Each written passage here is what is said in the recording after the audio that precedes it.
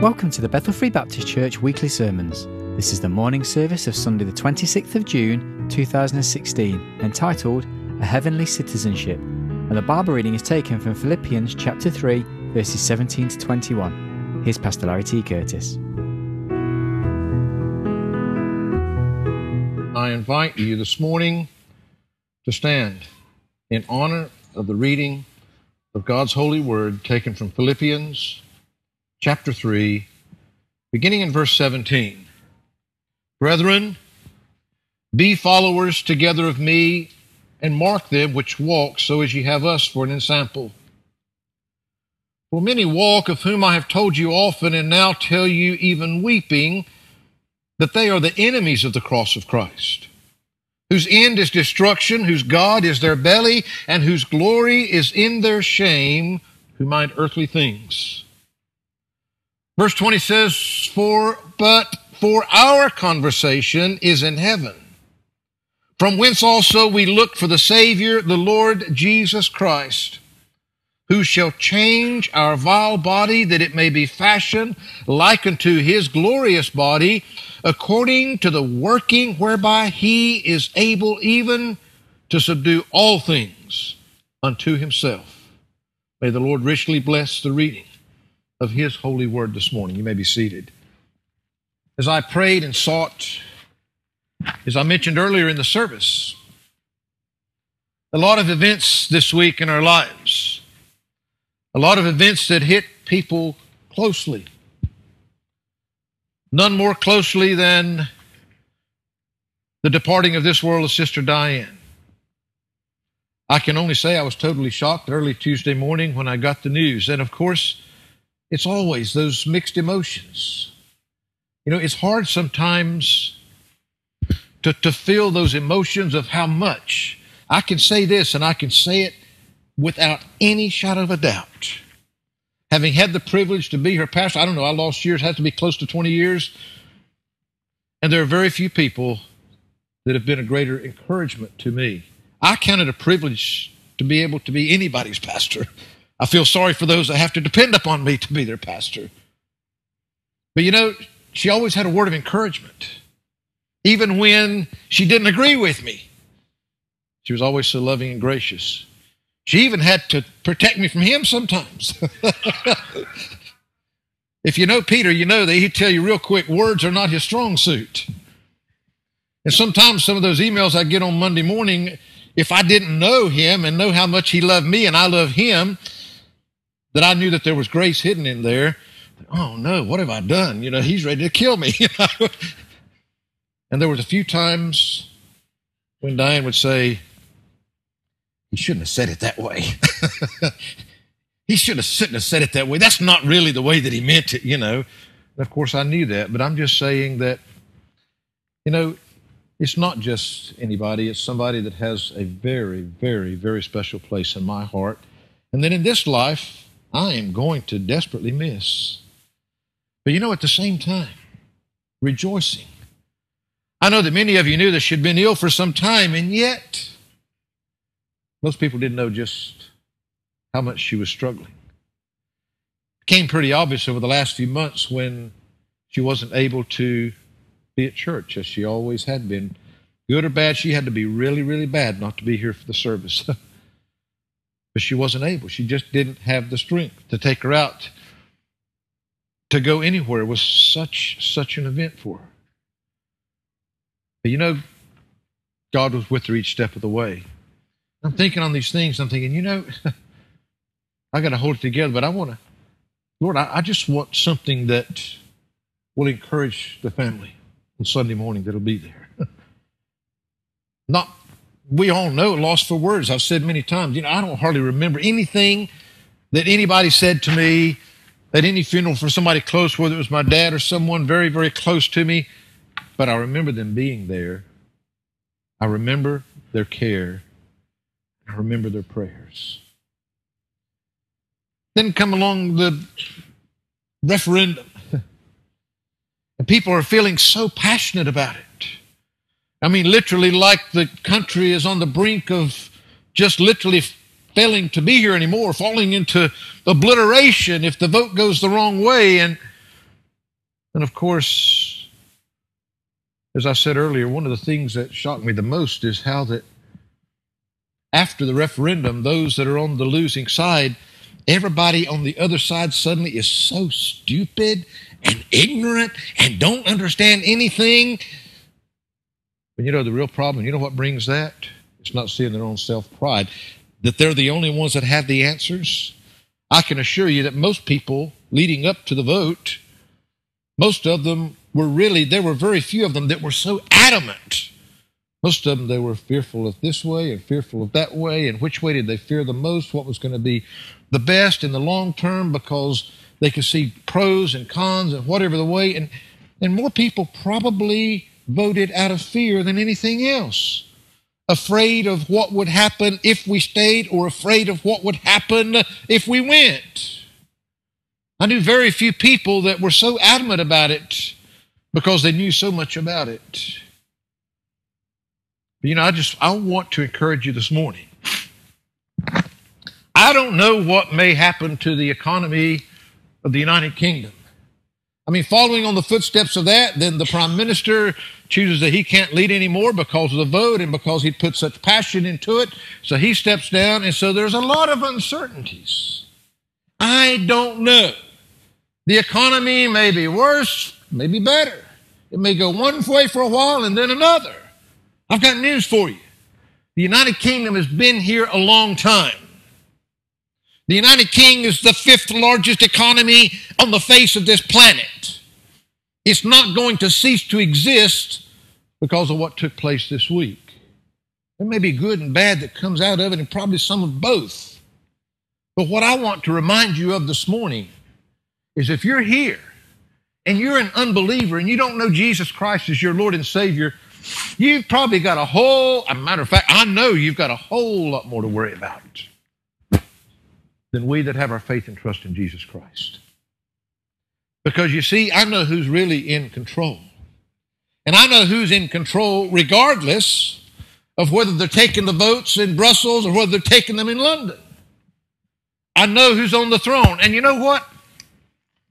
How many of you here this morning have one of these? What is it? A passport. What does that mean? It means you're a citizen of what? The United Kingdom. I don't have one of those. I got a better one. Mine's blue. That means I'm a citizen of the United States of America. Guess what? My wife's got a red one and I got a blue one.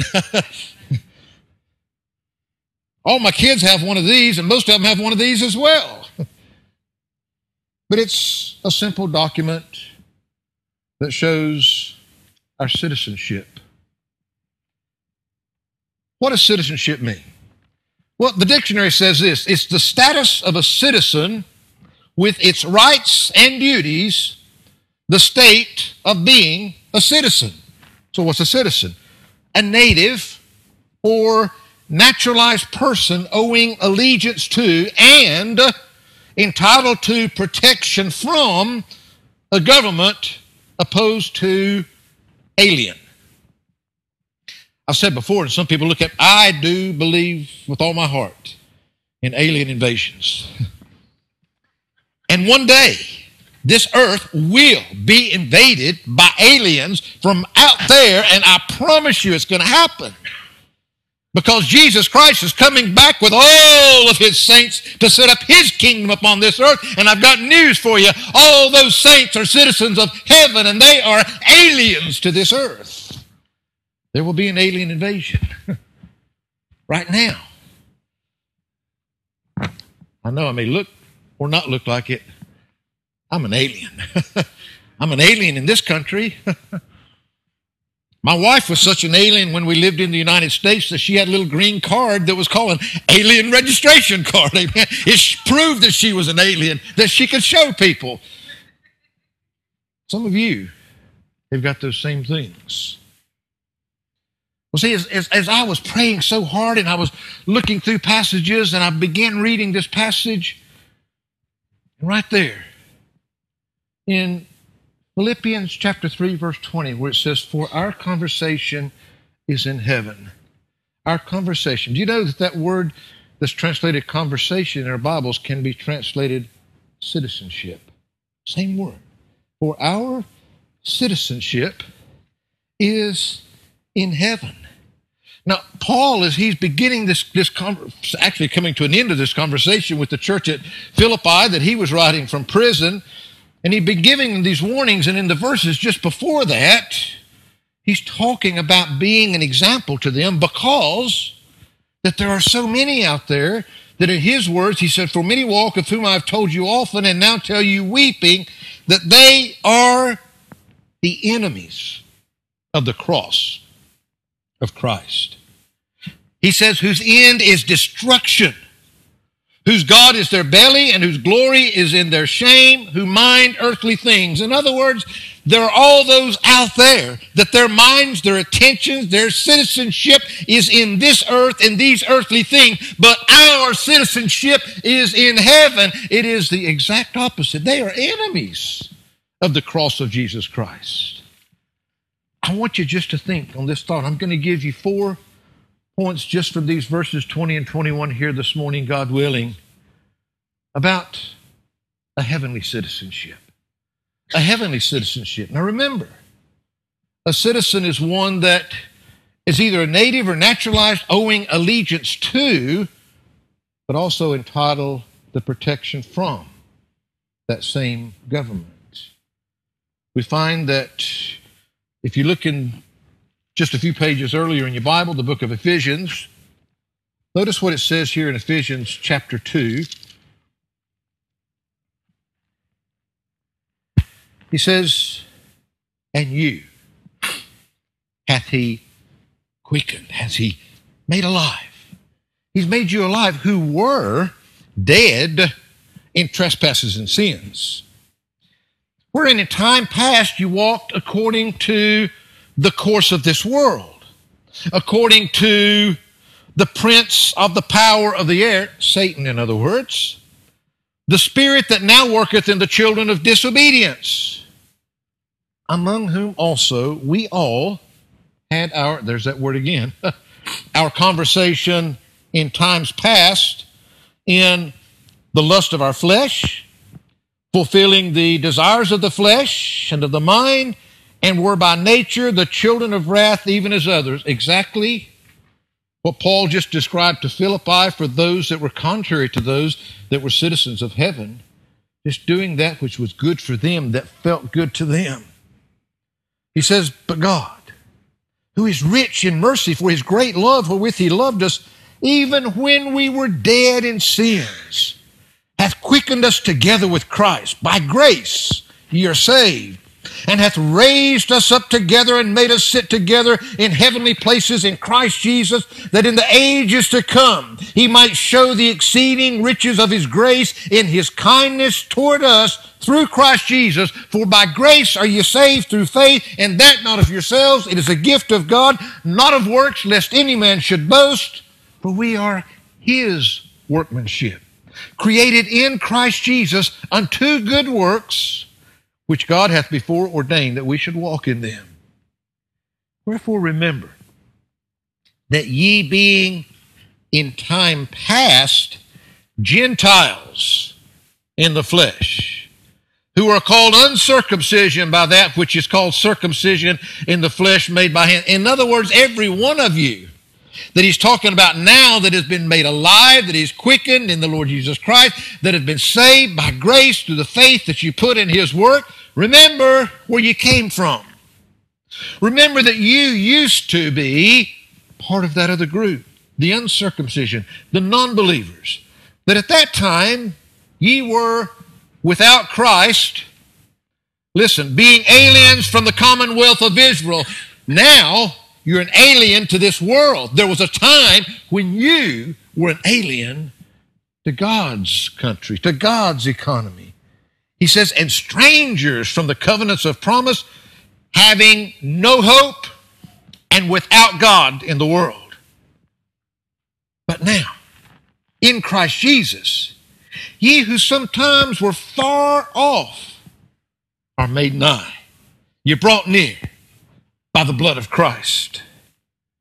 For he, Jesus Christ, is our peace, who hath made both one and hath broken down the middle wall of partition between us, having abolished in his flesh the enmity, even the law of commandments contained in ordinances, for to make in himself twain one new man, so making peace. Keep that thought in mind. Make in himself of what was two one new man, so making peace, and that he might reconcile both unto God in one body by the cross, having slain the enmity thereby, and came and preached peace to you which were afar off, and to them that are nigh, for through him we both have access by one Spirit unto the Father. Now therefore ye are no more strangers and foreigners. You were a stranger, a foreigner, an alien to God's economy. Now you're no more those strangers and foreigners, but fellow citizens with the saints and of the household of God, and are built upon the foundation of the apostles and prophets, Jesus Christ himself being the chief cornerstone, in whom all the building fitly framed together groweth unto an holy temple in the Lord, in whom ye also are builded together for an habitation of God through the Spirit. None of us have always been citizens of God's economy, citizens of heaven. We were citizens of this world. We were the enemies of the cross. We were those that were the foreigners and strangers to God's economy, but now in Jesus Christ, we're the foreigners to the earth, to the world, and we're citizens of heaven. We're citizens of God's economy. You see, when I showed you these two passports, at one time, they weren't two separate passports. At one time, we would have all had these, because at one time the United States was simply a British colony on another land. You see, in actual fact, that's what the church is. It's God's colony here upon earth. We're part of him. We're citizens with God. We're part of his economy, but we are here upon this earth as a colony of the Lord's. We won't turn there for the sake of time, but 2 Corinthians chapter 5 says that we are ambassadors for Christ. Even here, we are representatives of our sovereign in heaven to this earth. We're here as his representatives. We find that one thing that's interesting, though, is here on this earth is that some people can change from one citizenship to another by what's known as being naturalized. They weren't born, their origin wasn't from that country, but they become a citizen of that country. You might think, well, to become a citizen of heaven, he's saying, well, you used to be from there, but now you're from here. But there's something really exciting about that can only happen with God, because you see, if I wanted to turn that one in and be naturalized and get one of these red ones instead, maybe I just like the color red better or whatever, but I know one thing, they want about 1,000 pounds for me to get one of those, and I haven't seen it was worth it yet, but if I wanted to do that, I could apply for naturalization, and I could get my red passport showing that I was then a citizen here, and then I could have made my vote count on Thursday, which I couldn't. But I would be different. My origins, my roots are still there. That's where I came from. But there's something very interesting when we look in Scripture and how this happens, because look back with me, if you would, into the Gospel of John chapter 15. And notice what it says in John chapter 15 and verse 19. He says, if ye were of the world would love his own. But because ye are not of the world, but I have chosen you out of the world, therefore the world hateth you. Now, Jesus Christ speaking these words, he just did something that no nation, no sovereign on this earth could ever do. Because when he says there, if ye were of this world, that word of, if you trace it back, it means origins. if your origin was of this world, then the world would love you. But because you are not, because your origins are not of this world, because I've chosen you out of the world. You see, the thing that's different, you can't be a naturalized citizen of heaven. God creates a new creation. Your origins change. Your origins are no longer of this earth. They are of the Lord Jesus Christ himself. You're created a new individual. No nation on earth can do that, but God can. You see, do you notice those words there? They're on the board. He says, for our conversation. What's the next word? Is. It's not was. And it's not will be when Jesus comes back for us. Is. I want you to know right now, if you are a child of God, if you've accepted Jesus Christ as your Lord and Savior, right now in the present, you are a citizen of heaven. You're a citizen. Right now, your conversation, your citizenship is in heaven. In Jesus Christ, we have a new beginning. In Jesus Christ, old things are passed away. Behold, all things have become new. I want you to know today that a heavenly citizenship for a child of God is a present citizenship right now. But I've got to move. Much could be said there. But secondly, notice the next words.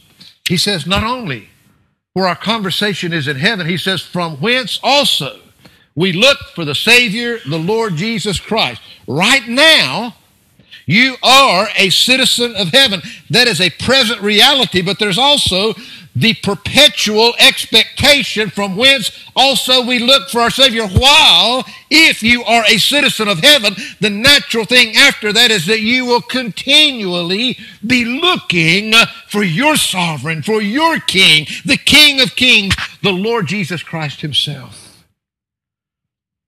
Paul, when writing to young Titus, he tells us in Titus chapter 2, verses 11 to 13,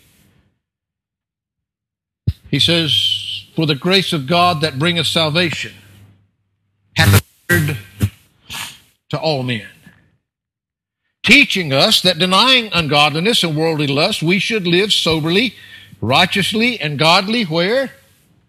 In this present world, looking for that blessed hope and the glorious appearing of the great God and our Savior, Jesus Christ. In other words, he was teaching the same thing to Titus, that right now, you ought to be living a godly life, a Christ-like life, right where you are, that everybody that sees you, they see Christ. You've heard me say many times, and I say it again this morning, why could Jesus Christ, the Son of God, God incarnate, when he was getting ready to leave this world in John chapter 14, why could he say, greater works than these shall ye do, because I go unto the Father? Because that same Jesus would take up residence in you, and he would use you, your body in the flesh on this earth. That same Jesus. You see, the same Jesus that went away is the same Jesus that's coming back.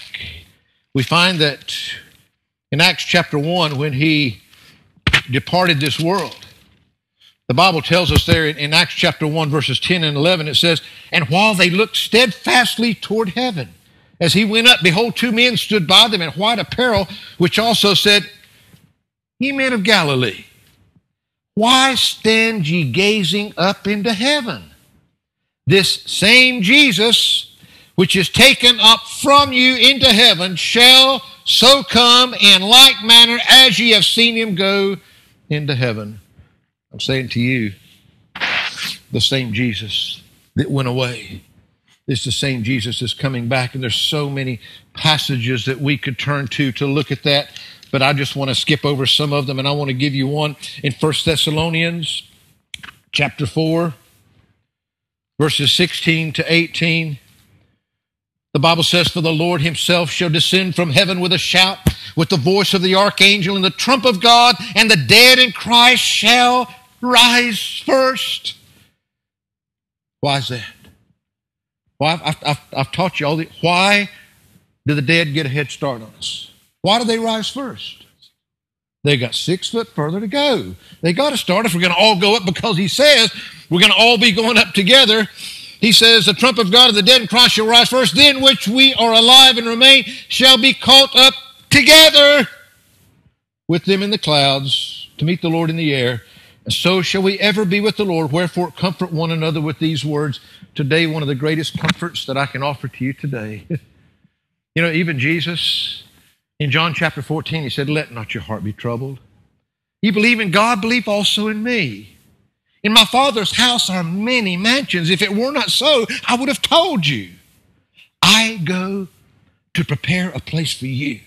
And if I go to prepare a place for you, I will come again to receive you unto myself, that where I am, there ye may be also. That's the promise that he's given to us. That's the same thing that the Bible is teaching us here. The day is going to come when I want to tell you, folks, I don't even know the proper name for them in England as long as I've lived here, but we used to call them steam shovels. Man, it's going to look like the steam shovels just went crazy in some of these cemeteries.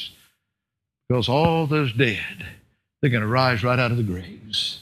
And we're going to leave this earth, and all together we're going to meet our Lord in the air. A heavenly citizenship. It means that right now, as a child of God, you're just a foreigner, you're an alien. You know, one of the things most people would not have to hear me say more than a handful of words, they'd know I was a foreigner. They know I'm not British. And people ask me, say, how could you live here all those years and still sound like that? Well, ask Sister Emma back there. You should have heard me before. You should hear how the rest of my family speaks. You think I sound funny now. And of course, some of you have heard some of them. The truth is that, you know, we, as a foreigner, we tend to talk funny. You know, we can all understand Brother Daniel and Sister Daniela, but you know, you can tell with that Romanian accent, they're not British, they're not from here. Some of you are the same way. I mean, you know, Rivka's been here for her whole life just about. But she's still got part of that Dutch accent. And we can look right around here because there are many, many different nationalities, even in this congregation this morning. Foreigners talk different. And you know, our cultures sometimes are different. We begin to get more like each other and begin to adjust. And I've always said that, you know, when I moved to Britain, I shouldn't expect Britain to act like America. I need to learn to live like the British. And I've tried to do that. But the thing is, there's some things that are just there that have been embedded into you that you don't even know that they're there, that you say that everybody looks like you because they really see your ignorance and how stupid you are. And it all sounds silly and all these different things, but what I want you to understand is this. You're a foreigner. If you're a child of God, it doesn't matter what the governments do down here. Your allegiance, your protector is in heaven. And if you're a citizen of heaven, presently, you're perpetually looking for your king. You're looking for him to come back. You know that he's coming back. Thirdly, I want you to know that sometimes you get a little worried. You know, if it's just like when our dear friends from America were coming to stay with us. Well, you know, some of you know that since the first of the year, our house has been absolutely in turmoil. We're stripping the walls and replastering the walls and repainting the walls and recarpeting, and it's been interesting, to say the least, to try to live in the same house that we were doing all these things to. Well, they probably would have canceled their plane tickets if they could have even seen our house the week before. I had warned Sister Emma, and she said, well, as long as there's a roof over my head and you've got an inside toilet, then I'll be okay. And I said, well, I think the roof is mostly there, but I can't promise about the toilet. You know? What am I saying? You know, we wanted, not because we didn't think that, you know, we'd known them too long. I mean, they were stuck with us before you guys got stuck with us over here. I've got pictures we were looking at not too long ago, because for a long time, the outside dramas, Melinda was always Mary in the outdoor pageant that we did, and we kept delivering the babies every couple of years, so there'd be a baby in the manger for the live baby and the scene for the manger scene. But the thing is that we just wanted things to be at least comfortable and decent for them. Well, I can promise you, if you knew the Queen were coming to pay you a visit next week, you'd at least want to tidy the house. You'd want things to be in order before that they came to see. And I think sometimes, listen, we're all human. As Christians, I think sometimes, oh man, as much as I want to see the Lord come back, there's things, boy, I wouldn't be totally happy if the Lord found me like this, or if I was thinking this or thinking that. Am I going to really be ready to stand face to face with Jesus? Well, notice the next words here. He says, for our conversation is in heaven. Our citizenship is, as believers, right now, presently in heaven. From whence also we look for the Savior, the Lord Jesus Christ, where we are perpetually looking for his coming back. He says, who shall change our vile body, that it may be fashioned like unto his glorious body? You see, the truth is that I can be okay knowing that I'm a citizen of heaven, that I'm just part of a foreign colony on this earth, looking for the return of my King because of his power, not mine. So, if you're taking notes, we've got a present citizenship, we've got a perpetual expectation, a powerful Lord who shall change our vile body, that it may be fashioned like unto his glorious body. That's not evolution. That's instantaneous creation. We've looked through our whole series on Genesis, and we covered a lot of those things just like in the beginning. You see, that's the power of God. We know we have a present struggle. I won't turn back and read it. In Romans chapter 7, the Apostle Paul is going through, why, oh why? Why do I not do the things that I know that I should do? Why do I do the things that I know that I should not do? I mean, this is the great apostle, and he's still figuring out. He knows. He keeps messing up. Life is a struggle sometimes. But we don't want it to be. The difference is, remember the story I told you about the little girl that went before the presbytery? They weren't quite sure she understood what it was all about, and she was wanting to become a member of the church, and as she went to talk to them, they said, well, how do you know that you're a Christian? She said, I only know how to explain it this way. Before I got saved, I was chasing after sin. Since I got saved, sin's chasing after me. It's totally different. We do struggle. We do mess up. We do falter. But our confidence is in the Lord. It's in him. We find that the very last book of the Bible in Revelation chapter 1, the Bible tells us there in verse 18, he says,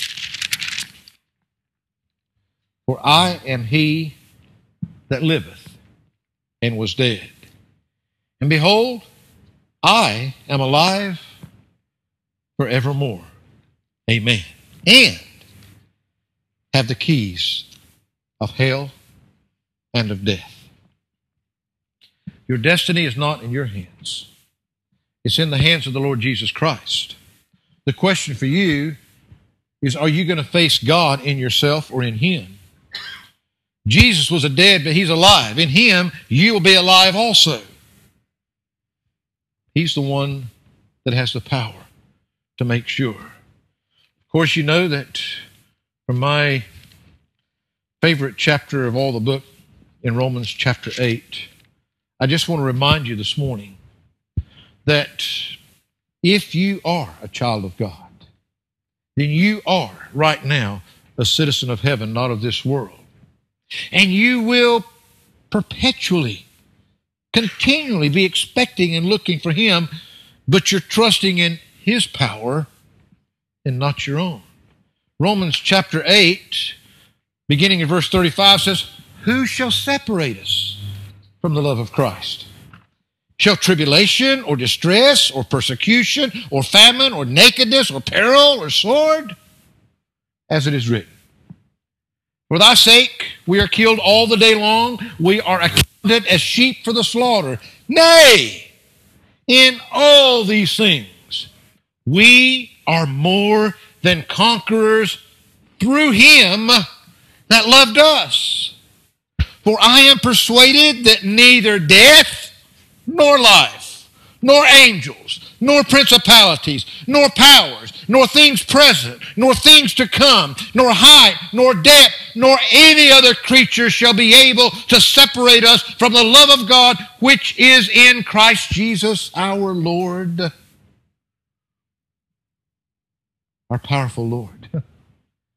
That's where our confidence lies. 1 Corinthians chapter 15. Great resurrection chapter. In 1 Corinthians chapter 15, notice beginning in verse 40, he says, Therefore, there are also celestial bodies and bodies terrestrial, but the glory of the celestial is one, and the glory of the terrestrial is another. Listen. There is one glory of the sun, and another glory of the moon, and another glory of the stars, for one star differeth from another star in glory. So also is the resurrection of the dead. It is sown in corruption. It is raised in incorruption. It is sown in dishonor. It is raised in glory. It is sown in weakness. It is raised in power. It is sown a natural body. It is raised a spiritual body. There is a natural body and there is a spiritual body. And so it is written, the first man, Adam, was made a living soul. The last man, Adam, was made a quickening spirit. Howbeit, that was not first which is spiritual, but that which is natural, and afterward that which is spiritual. The first man is of the earth, earthy. The second man is the Lord from heaven. And is the earthy such as they are also that are earthy, and as is the heavenly, such are they also that are heavenly. And as we have borne the image of the earthly, we shall also bear the image of the heavenly. Now this I say, brethren, that flesh and blood cannot inherit the kingdom of God, neither doth corruption inherit incorruption. Behold, I show you a mystery. We shall not all sleep, but we shall all be changed in a moment, in the twinkling of an eye, at the last trump. For the trump shall sound, and the dead shall be raised incorruptible, and we shall be changed. For this corruptible must put on incorruption, and this mortal must put on immortality. So when this corruptible shall have put on incorruption, and this mortal shall have put on immortality, then shall be brought to pass the saying that is written, Death is swallowed up in victory. O death, where is thy sting? O grave, where is thy victory? The sting of death is sin, and the strength of sin is the law. But thanks be to God, which giveth us the victory through our Lord Jesus Christ. A heavenly citizenship means a present citizenship. It means a perpetual expectation of the return of our King, of our Sovereign. It means a powerful Lord. He's the one. He's the one. All your incorruption, or all your corruption, is going to put on incorruption. He's the one that's going to bring about the change. And I want to give you this thought in closing. The last words there. For our conversation, our citizenship is in heaven, from whence also we look for the Savior, the Lord Jesus Christ, who, when he comes, shall change our vile body, that it may be fashioned like unto his glorious body, according to the working whereby he is able even to subdue all things unto himself. That's your perfect assurance this morning. You see, it's understandable when you begin to buy into the lies of this world. You see, for many times, people have tried to get the church to come to some kind of a compromise and believe in evolution and creation and everything at the same time. Well, the problem with that is just that their God isn't big enough. People say, well, how in the world could God create everything that is and 6 literal days. I'm saying, why in the world? What's wrong with you? I'm surprised he took as long as he did. All he had to do was speak it and it was done. He was teaching us, giving us examples, setting all kinds of patterns, and taking the 6 days and resting on the 7th. But what I want you to know is this. You see, you have to believe in a lesser God to believe in evolution. You have to believe that a God didn't do it, couldn't do it the way that he says that he did it in his word. That's sad. Do you believe that he can subdue all things unto himself? Do we believe that our God is really that big and that powerful? I don't have time to read it all this morning. I'm going to read you just the first paragraph of what Dr. John Phillips says in his book, Exploring Philippians. Speaking on this passage, he says, think of the complexity of a single human body or even a single cell. One molecule of hemoglobin, the protein in the blood that carries oxygen to every part of the body, contains 3,032 atoms of carbon, 4,812 atoms of hydrogen, 780 atoms of nitrogen, 4 atoms of iron, 880 atoms of oxygen, and 12 atoms of sulfur. Now, I didn't go counting all of mine to make sure they were all present. I'm taking his word for it. But he says all 9,520 atoms have to be hooked to each other in a certain order and in exactly the right way just to make one molecule that is essential for physical life. And he says if one cell has all that, and then he goes on to go through the entire body, which is quite something, but the miracle of God. That we should even be here at all is a miracle. That life even exists is a miracle. That we should live again and live forever is even greater and more unbelievable. The God that made us, the God that created us from nothing, believe me, he can make us again. We brought the corruption. When sin entered into the garden, death came with it. We've just recently looked at all of that. We find that unbelief looks at the corpse, but faith looks at the Creator. Unbelief sees a dead body in a coffin, but faith sees a risen, triumphant, omnipotent Christ that has promised to raise us again as well. He is the unconditional guarantee of your belief today. The believer, the assurance that we have is God's assurance. Many people today, they're basing their salvation on so many things, on their feelings and their emotions and their religiosity and how many times they've gone to church and what they've done for this one and what they've done for that one, and none of that matters.